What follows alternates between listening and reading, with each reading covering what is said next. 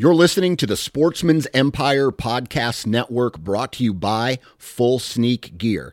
Check out their entire lineup at fullsneakgear.com. Also be sure to check out our entire stable of podcasts at sportsmansempire.com. HuntStand is the most popular and functional mobile hunting app on the market. With a variety of base maps to choose from, satellite imagery that is updated every month, the ability to check the weather, know property information, and even catalog your trail cam pics, HuntStand even gives you the ability to import pins and location markers from other mobile apps. Visit huntstand.com or download wherever you download your apps. Enter discount code SN20 at checkout for 20% off. You're listening to the Average Conservationist podcast, brought to you in partner with 2% for Conservation. 2% for Conservation's mission is to create an alliance of businesses and individuals that ensure the future of hunting and angling by committing their time and dollars to fish and wildlife. 1% of your time plus 1% of your money equals 2% for conservation. 2% helps businesses and people pair with conservation causes to support things that fit what they care about. Whether you are into hunting, fishing, or just getting outdoors, 2% can help you not only start giving back to wildlife, but get certified for it. Getting 2% certified means you've made the same commitment as popular brands like Sitka, Stone Glacier, and Seek Outside in giving at least 1% of your time and dollars back to wildlife.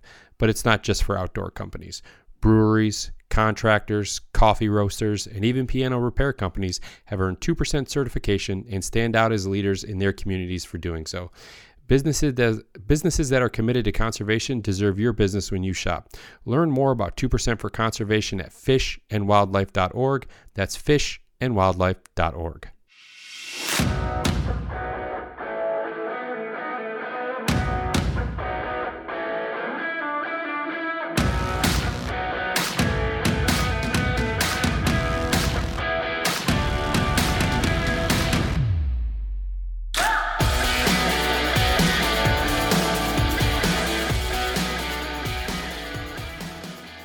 All right. Happy Wednesday. Welcome back, everyone, to the Average Conservationist podcast, and I'm your host, Marcus Ewing. I'm going to apologize right now. I spent the weekend at the Western Hunt Expo with the guys from Heartside Hydration and came back with a terrible cold. So if I cough or I sound extremely congested during the intro, I apologize. But nevertheless, this week on the podcast, I have Zach Hanson, and Zach is the author of newly published book, Turning Feral, A Modern Journey of Hunting, Trapping, and Living Intentionally in the Wilderness. Not only that, Zach is the CEO of The Outfitter Guide, one of the hunting industry's first true software companies. So I actually ran into Zach, or I got introduced to Zach. He was hanging out with the guys from Mountain Tough Fitness, and we got to speaking a little bit and just kind of hearing his story. While we were sitting there chatting, I immediately thought that this would be a really cool guest to have on. He's got a really cool story. The way he kind of fell into hunting, it's not the right word. The way he was introduced to hunting, and the situation that he's in, as I mentioned before, living intentionally in the wilderness.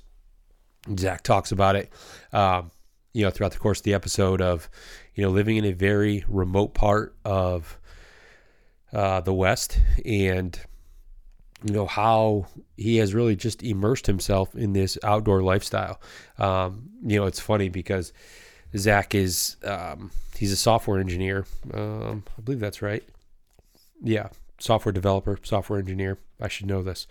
But he's worked with, Fortune 500 companies, and to see him go the route that he did, because typically, when you think of, software developers, you think of kind of big tech, big cities, West Coast, maybe the East Coast, things like that. But you don't think of living in the remote wilderness. And that's exactly what Zach is doing. And I think since really immersing himself in the outdoors, he wanted to come up with a product that could really help a lot of these guide businesses on the back end. So that's what he and his business partner did.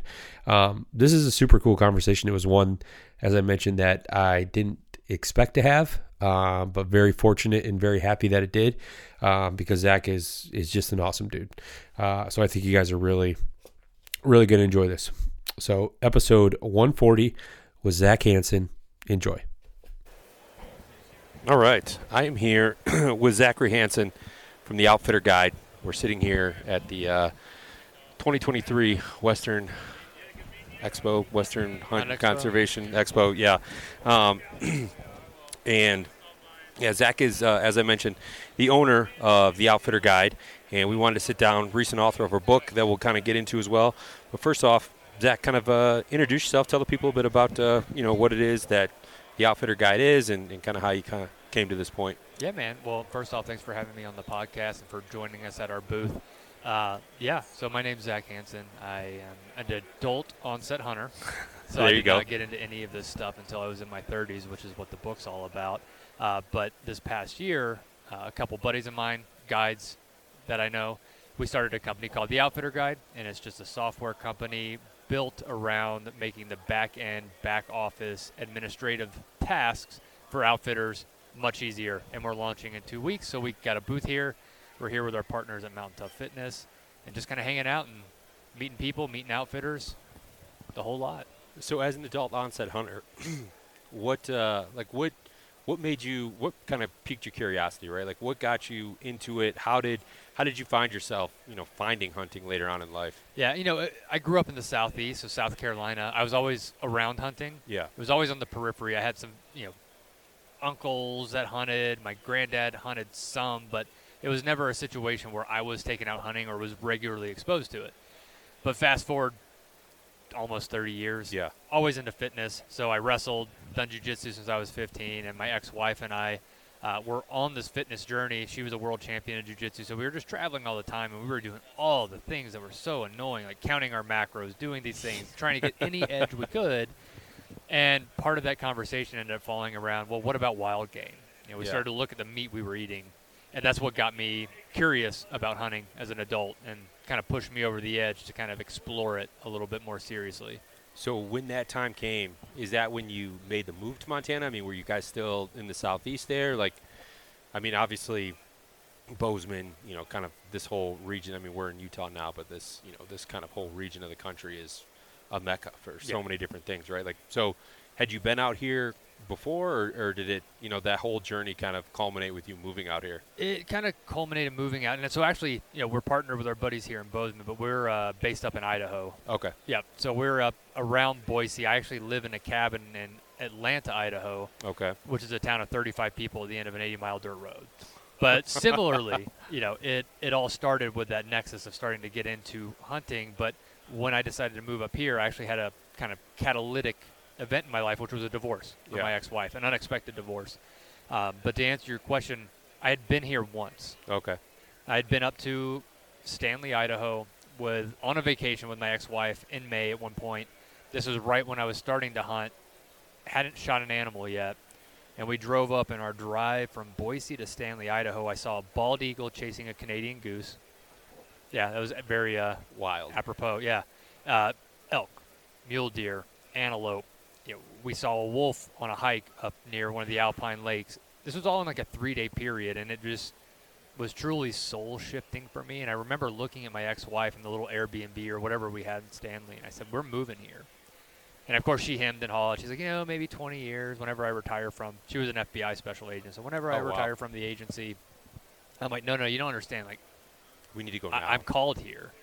And lo and behold, unbeknownst to me, 4 months later, I'd have that opportunity. Yeah. Yeah, so that was it. So and I'm always curious because I've certainly talked to a number of people on the podcast here that identify, like you do, as, an adult onset hunter, right? And everyone kind of gets into it, or they find hunting later in life for different reasons. Yep. Yours, I don't think is too different than some of the ones I've talked to, where there's the curiosity behind, sustenance, being able, knowing where your meat came from, knowing that it's from a, nutritional standpoint. I don't even know if you could make the argument, but I would say it's arguably the best protein that one can put in their body. What did that kind of like that first trip, like that first outing by yourself, what did that look like? I mean, were you exposed to it, like when you kind of got into it, like had friends that you kind of like leaned on, or are you like, you know what, I'm just going to figure this out? It was more of the latter. Okay. So I ended up buying, when I was still in Louisiana, used single cam Matthews bow from a buddy that was about 1.5 inches too short on draw length for me. Built a range in my backyard and stubbornly learned to shoot it after dry firing it, after doing everything wrong you could imagine, but following YouTube. Eventually I was able to hit a target and then got consistent, was able to shoot thousands of arrows, and eventually I was like, well, where do I start? Right. And one of the things that I don't think a lot of people talk about is how confusing for a non-hunter it is to figure out licensing, especially seasons. out west here. Well, this was still in Louisiana. Oh, okay. It still wasn't that easy. Yeah. I mean, you're right. Take the West, you up it another notch. But even Louisiana, it's like, I got to go to a field day and do what? And get a license. Yeah. It was hunter just, safety, all that good stuff, right? Oh, yeah. And it wasn't clear. There wasn't a lot that I was able to find that made it very simple. But ultimately, I fumbled my way through there, and I'm like, well, I don't know what I'm doing. I can shoot a bow now. And I stumbled across an outfitter. I'm using air quotes for those who are listening here, based in the middle of nowhere, Arkansas, who had private land where he had a lot of pigs. So a buddy of mine, who was also starting around the same time, went up to Arkansas and started pig hunting. Which I hear is fun. I've not done it, but I heard it's a ton. It's a blast. Well, one of the things. Proceed. Yeah. One of the things when you're starting hunting, right? You're shooting a bow. You start to envision. I had like a little pig 3D target, so I was shooting at that, just nailing it 20, 30, 40 yards, whatever. I was ready. But what I didn't realize is we were going to be hunting pigs over feeders out of tree stands. Okay. I'd never been in a tree. Had no idea how to shoot at an angle or draw from sitting down. That is different. That is different. But what was even more different is in the lead up, I had thought of every single scenario that would happen while I was on that hunt. Like how that first shot was going to go. Oh, yeah. I was going to see this pig walk in. He's going to be nibbling on corn. He's going to be broadside, thwack, right? Done. But I did not prepare myself for the most realistic reality, which was nothing. Not having an opportunity. Right. So for, 2.5 days, I sat in a tree stand freezing my, what's off, waiting for this moment I'd been thinking about in my head for months while I practiced with this bow that was too short for me, and nothing happened, right? It was one of those things that is very common in hunting. Yeah, all too common. Yeah, but, no one prepared me for that, and that was my first experience hunting. That turns a lot of guys off. It does. Right? It like, you have these expectations, or you've seen enough, and that's I think one of the things about social media, and I think social media certainly has its place in the outdoors, especially from an educational standpoint, and like a tutorial and training and all of these things. There's a plethora of great things that can come out of it. What it oftentimes doesn't show is like what you just touched on. It doesn't show, the 5 days that you're sitting out in the cold. You don't see anything. You see one deer off in the distance, for example, but like YouTube or whatever, they show a lot of the highlights, but then ultimately it comes down to, the kill shot and things like that, and how that whole scenario plays out. And yeah, it's kind of a rude awakening for a lot of us, right? Like I've certainly spent more time in a tree stand and focusing on primarily hunting like whitetail. And yeah, I've had way more days where I haven't seen anything than days where I've seen deer or seen a deer that I would consider something I'd want to shoot. So right. It okay, so you had that first experience. How did it go from there? It evolved. So I finally had a little bit of courage. So my ex-wife's family was a hunting family from Middle Tennessee. In the roots. It's in the their DNA. Whitetail Mecca, and it was again one of those things I just ignored. It was always there for me. Yeah. And I think when I started dabbling, I was too nervous or embarrassed, or my ego was in the way to ask my father-in-law at the time, like, help me. And when I finally got skunked on the pig hunt, it was getting close to deer season. I was like, you know what, I'm going to ask. Yeah. And asking was that first step to opening Pandora's box, to him not being like, now I've got to have someone wanting to hunt on my leases. It was just this open arms, like, That's awesome. I'm going to teach you, boy. Yeah. And it was the I'm thing. going to learn you today. Oh, yeah. What was the interesting thing, too, and, you doing whitetail, like I'm obviously out west, do more western hunting, but that first experience of whitetail hunting, I had this stigma in my head of what it was with tree stand hunting. Yeah. But it's a science, and he showed me what a science was. Like all of a sudden, I was getting blown up on my phone with, pins of shooting lanes, of tree stands, clover fields, where he's planted, XYZ, pictures of target deer that he's been going after for a while. Like it was a science. Yeah, it is. And it was dialed in. So how long were you in the game, let's call it, until you had that first successful hunt? And what was the animal? A year, and it was a deer on my father-in-law's lease. Okay. It was funny. I actually had started this journey with a buddy. We went on the pig hunt together, and then we went out hunting at the lease. Mm-hmm. And he actually shot his first deer, which was a doe at 30 yards. Okay. One weekend, and then I didn't get anything.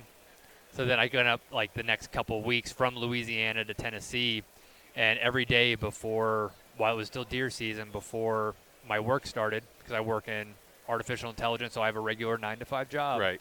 I'd be out in that tree stand, and then one day I just saw this beautiful little 8-point buck just trotting along, and it was on a mission and crossed right under my tree stand, and it was not stopping, and I didn't have the knowledge to kind of like chirp at it or do anything. Right, so I right. set one quartering away from me as he was going, nailed him, and he dropped within 50 yards. That's awesome.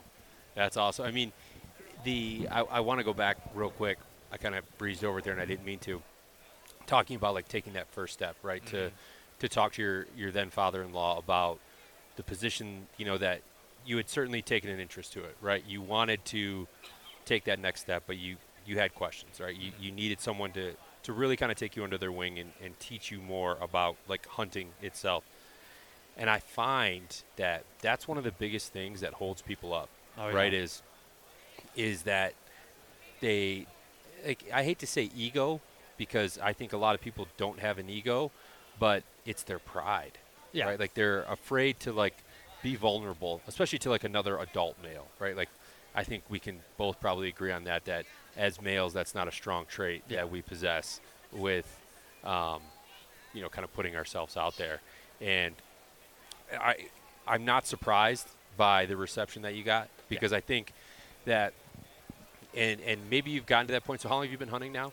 5 years. Okay. 6 years. So you've been doing it for a decent amount of time, but every, outdoorsman, outdoorswoman, every hunter, let's say, gets to the point in their journey where they've had some success. They're starting to figure things out, right? And they've gotten so much joy out of it that they then want to share that with other people. And I would tend to guess that your father-in-law, that's where he was at, right? He's like, oh, yeah. I just want to teach people. I know how much fun I got out of it, speaking for him, how much joy he gets.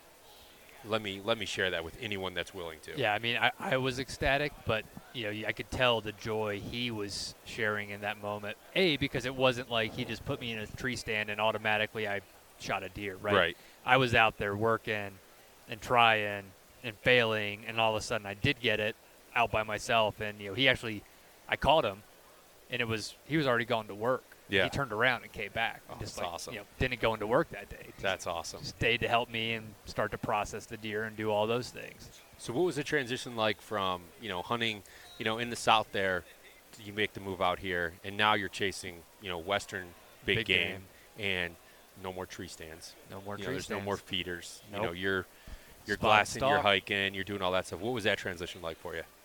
Tough. Yeah. It was tough in so much that I had no idea where to start. So, I moved from Louisiana up to a town of 35 people in Idaho, where my backyard now opened to 3,500 acres of public land. Yeah. And for me, I was like, everyone's like, oh, DIY. DIY is the way to do. You're not a real hunter if you're not doing Hot DIY. button phrase right there. Oh, yeah. And it was frustrating because I'm like, well, I don't know how to bugle. I don't know how to do any of this. I don't know any of it. So I was thankfully in a position where I did have some means, and I was like, you know what? I'm going to beat down this learning curve. Yeah. So I got a guide. So my first elk hunt I went out that year was with a outfitter, and I looked at it not as just a outfitted guide, because, I ended up not harvesting an animal in that first hunt. However, I said, this is education.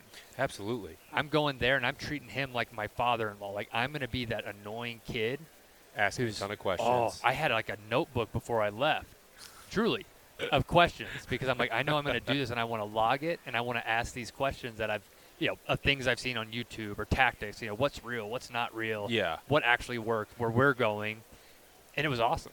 And I did that for my first 2 years. And did you do that in Idaho there? I did. Okay. I think that's, especially if you have the means to do it, like that's a great approach to take, because one, it's certainly, like you said, it's going to beat down that learning curve, right? Because, guys, especially like, I'm in Michigan, and we'll come out west to do like elk hunting or something, and, you can do a lot of e-scouting. You can do as much preparation as you can prior to. Yep. But nothing's going to be boots on the ground. Nothing's going to be actual interaction. And if someone like me, if I'm coming out west with 2 or 3 of my buddies, like they probably have the same level of experience that I do when it comes to, chasing elk or mule deer or something like that. So we're all like saying the same things to each other. We all have the same experience. But if you can spend 5-7 days with someone who's been doing this for 10, 20, 30 years, right? Like the little bits of insight and knowledge that you can glean from that, it's hard to I don't even know if you can put a price on it, right? No, well, you can. Yeah, they certainly do. Trust me. They certainly do. However, you're right. And a little bit of a foreshadowing, that experience, too, was what spurred the company at the booth that you and I are sitting at right now, the Outfitter Guide, because as you go into that, and if you're somebody like myself who wanted to learn everything, outfitters tend to not be customer focused. Most of the guys who are out guiding, they want to be on their combine or out scouting or doing the things that really matter for actually getting people out in the field, setting up spike camps, whatever it is, tending the horses. And what I was missing in that lay period between the time I finally put my first deposit down to the time I was actually out in the field on a horse going out into the middle of nowhere is I already had questions. Like I said, I was building a notebook. So I wanted to be able to reach out and say, well, how are we going to eat? Like, what are we eating? Like, what happens if we get an animal? Like, am I caping it out? Like, if I want to shoulder mount, Euro mount, all these just little things that they don't have time for. And that's kind of was the nexus of the Outfitter Guide to help prepare the hunter and take the burden off the outfitter.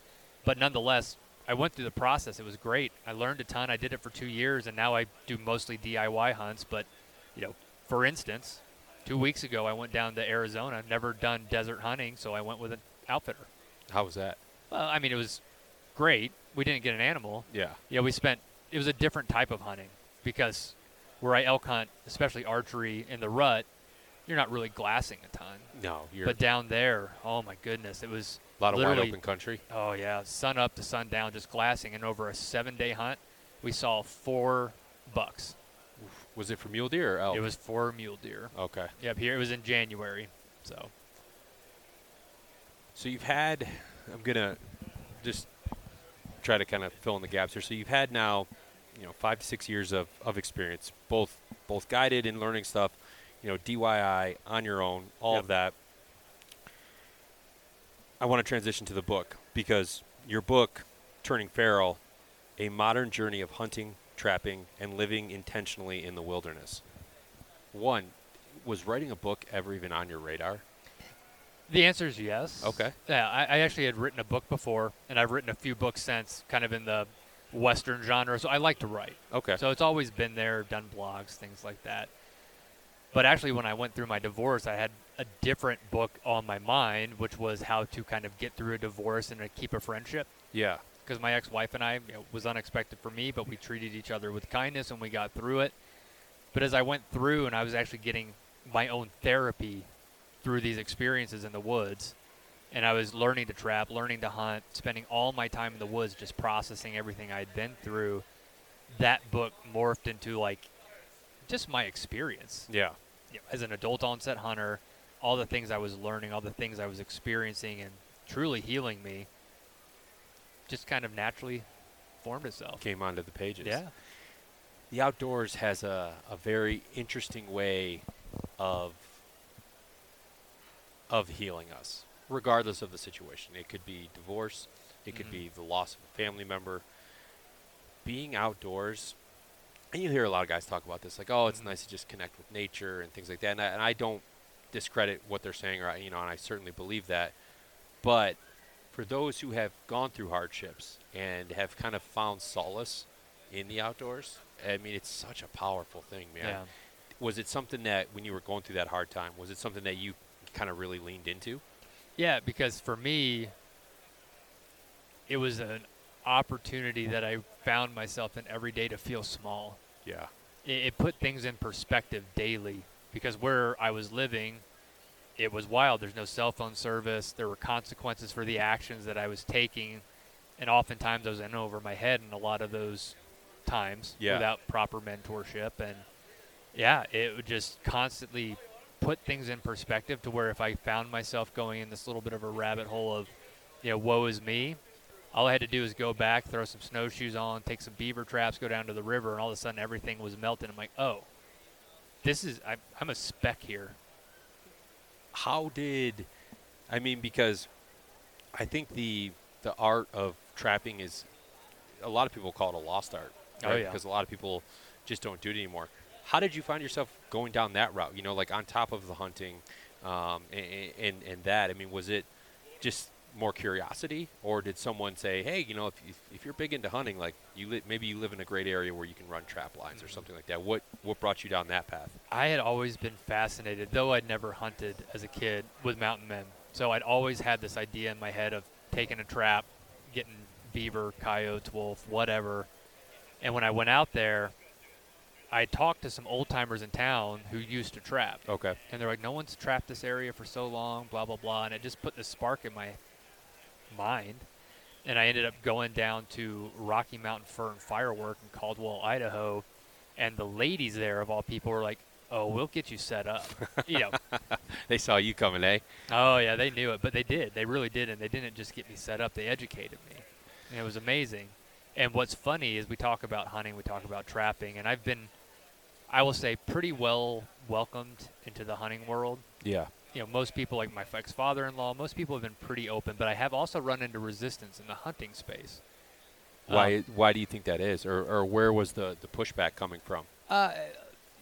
Some of the, especially coming into a place like Idaho, it's like no room for outsiders. Gotcha. Like we've got too many public land hunters. We don't need any more new people coming in. A little like territorial stuff. Okay. Felt like. All right. I gotcha. But trapping, unequivocally, and I've talked about this on other podcasts, has been the most welcoming group of people that want to mentor, will go out of their way to just be open-armed, like, we need you. Not only we need you, but, like, we want to bring you along on the journey so we do not lose trapping. And that's people who are running in similar areas to you. Okay. It's been unbelievable for me how trapping is going. And to that end, I feel like I've kind of taken to trapping almost more than hunting. Yeah. And there's a lot of parallels. This trapping has made me a better hunter and vice versa. Yeah. Well, great group. I think it makes you understand the lay of the land a lot better, right? And patterning animals. Exactly, right? Which is, I mean, I can see how the two could be mutually beneficial to one another from a skill set standpoint, right? Like learning about certain animals and their habits, right? From whether it's bedding, it's feeding, travel, corridors that they may be taking, how they're using the landscape to their advantage, and how you can then use that to your advantage when it comes to setting lines and stuff. I'm curious, and you kind of touched on it there, and I think you kind of alluded to it, but why that group of outdoorsmen or outdoors women, why they were so much more welcoming? And I think you mentioned it there. It's again, it goes back to, I think, it being a bit of a lost art form, and people are afraid that, hey, if we don't get more people involved, like, this is just going to disappear. Like, when our generation dies, like, so does trapping. Well, I mean, I think it's a little bit of an education thing, too. You meet trappers, and some of them are very well educated, but I don't think there's not a big PR engine. Like, there's great groups like National Trappers Association, Idaho Trapper Association, Montana Trapper Association. They're all fantastic, but people just have a weird preconceived notion of like that foot trap with the jaws on it, right? That's illegal. You're not going to do that. Like, what's funny is the trappers that I've worked with, the trappers I've associated with, some of them are the most focused on conservation that I've ever met. For instance, like, we have trappers that I know, a guy named Tucker Braun, like, they'll carry penicillin and other injections if they have a non-target animal, whether that's a domestic canine. Okay. Or, if you catch a bobcat out of the season, not only are they going to release this animal, they're going to give it a little shot just to make sure that it's going to heal up. Yeah, no infections or anything like that. No infections, anything like that. And this is people doing this at their own cost and, everything else like that. But, the just preconceived notion of the cruelty of it. Yeah.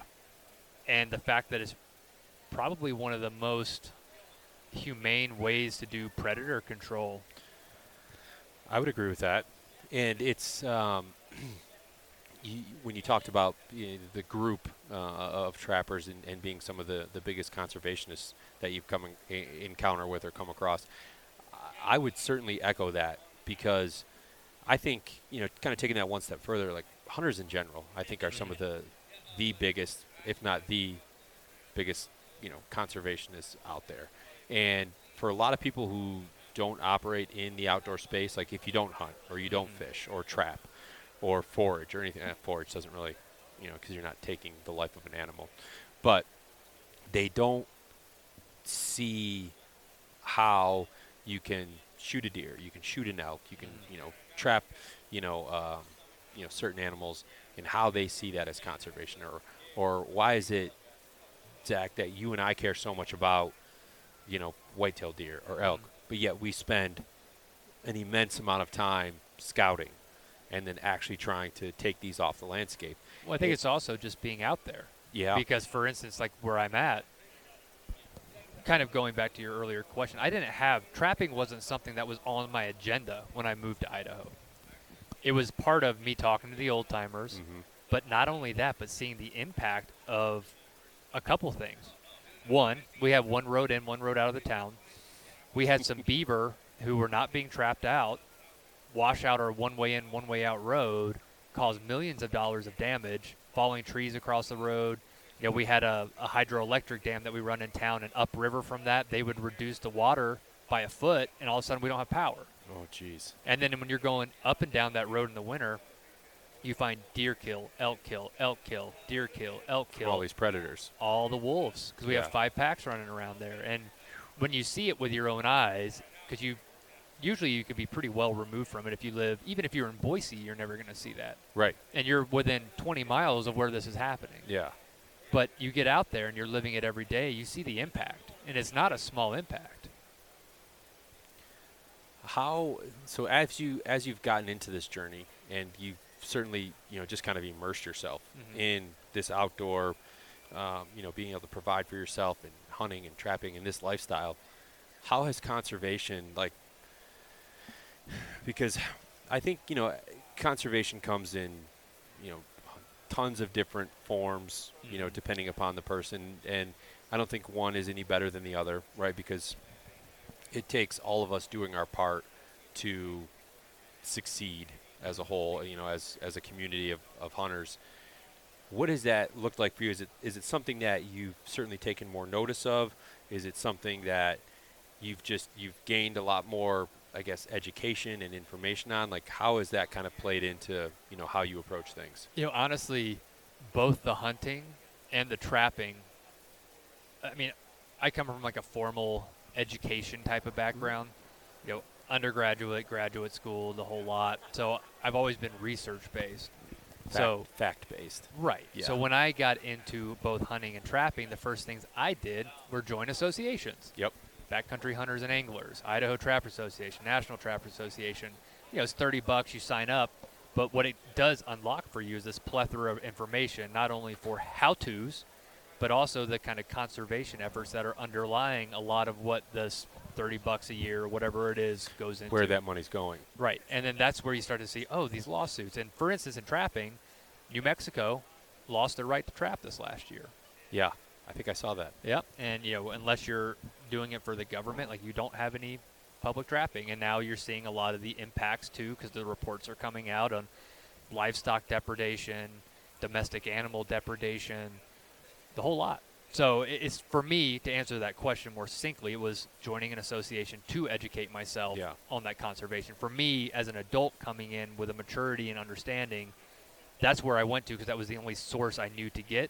And by virtue of that, I ended up getting educated a lot on the conservation side. Not that it was something that was particularly top of mind when I started this. Right. But it came along with it from the route I took for education. Yeah. Well, and I think that's a great way to approach it, is from a very, like you said, very analytical, a very facts-driven, state of mind. And what I tend to find is people who kind of come from that very formal education background, like that's their approach to it, right?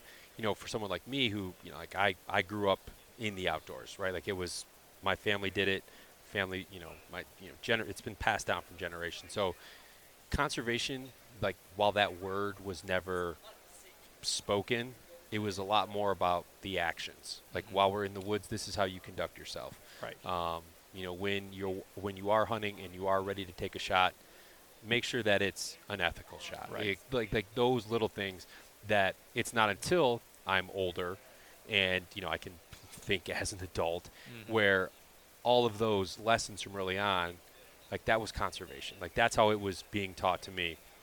And I think it's just, it really kind of goes back to how, how do, like everyone learns things differently, right? Everyone has a different process, and whatever kind of avenue that takes them down, like that's going to be how they retain that information. That's going to be how all of these things make sense to them. Yeah, and you can't, even if you educate yourself kind of in a formal way like I attempted to do as an adult, and I've talked about this a lot, when you actually go out hunting, you can't read enough books, you can't watch enough YouTube videos to understand what it's like when you do have that opportunity to take an animal, and then what happens when, inevitably, you make a wrong decision and you're stuck in a situation where maybe you didn't take an ethical shot, or maybe you didn't set your trap in the right way, or maybe you're not about to dispatch this trapped animal in a way that is ethical, and you're going to have these moral bending situations where you as an adult have to understand and push those bounds and figure out what you yourself are comfortable with.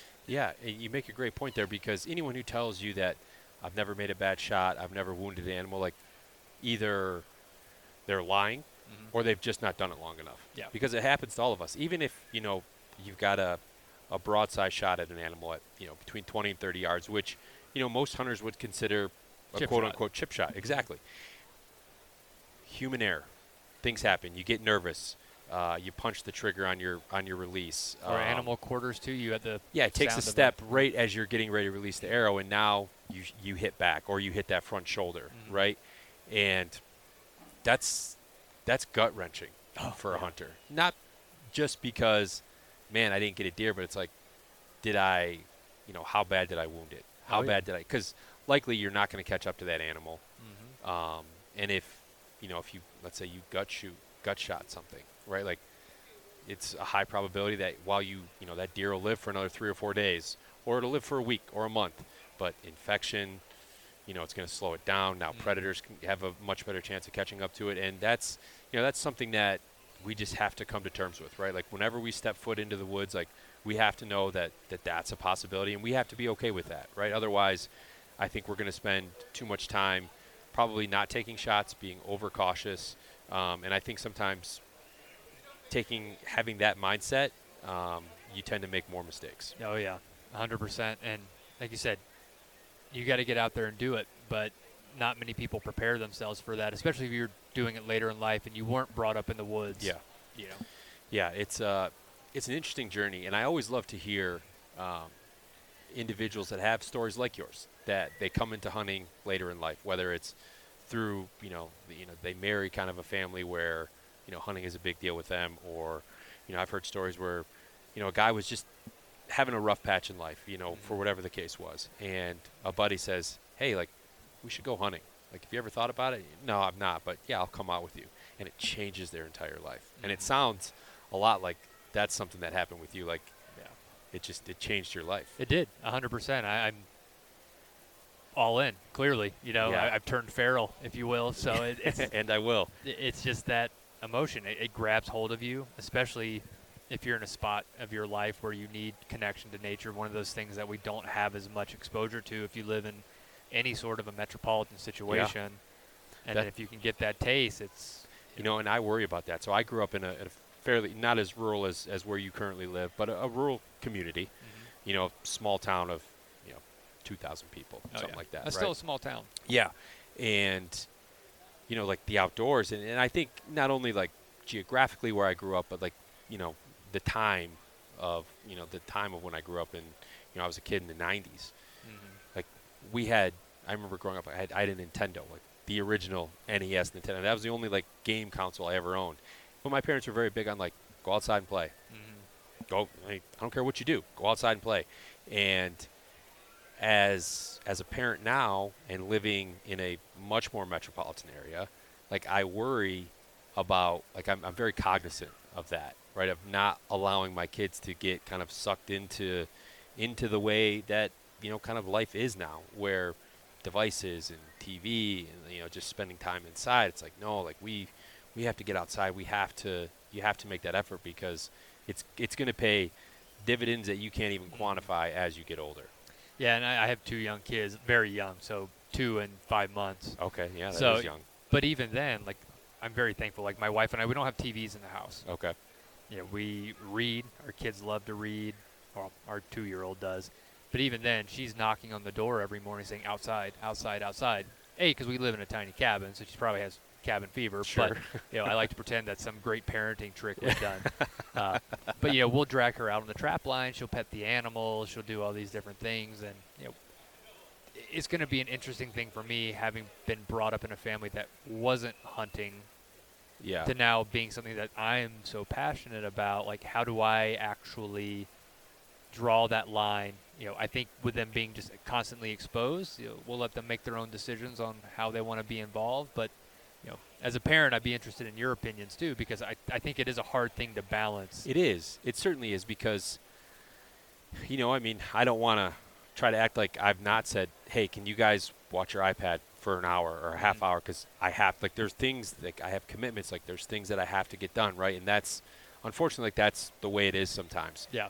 You have to be able to, now my kids are a little bit older. My kids are 6 and almost 4. Well, even ours, the iPad comes out when Coco Melon needs to come in and be the mediator of the grudge match we're in. Yes. And it happens. And it's okay.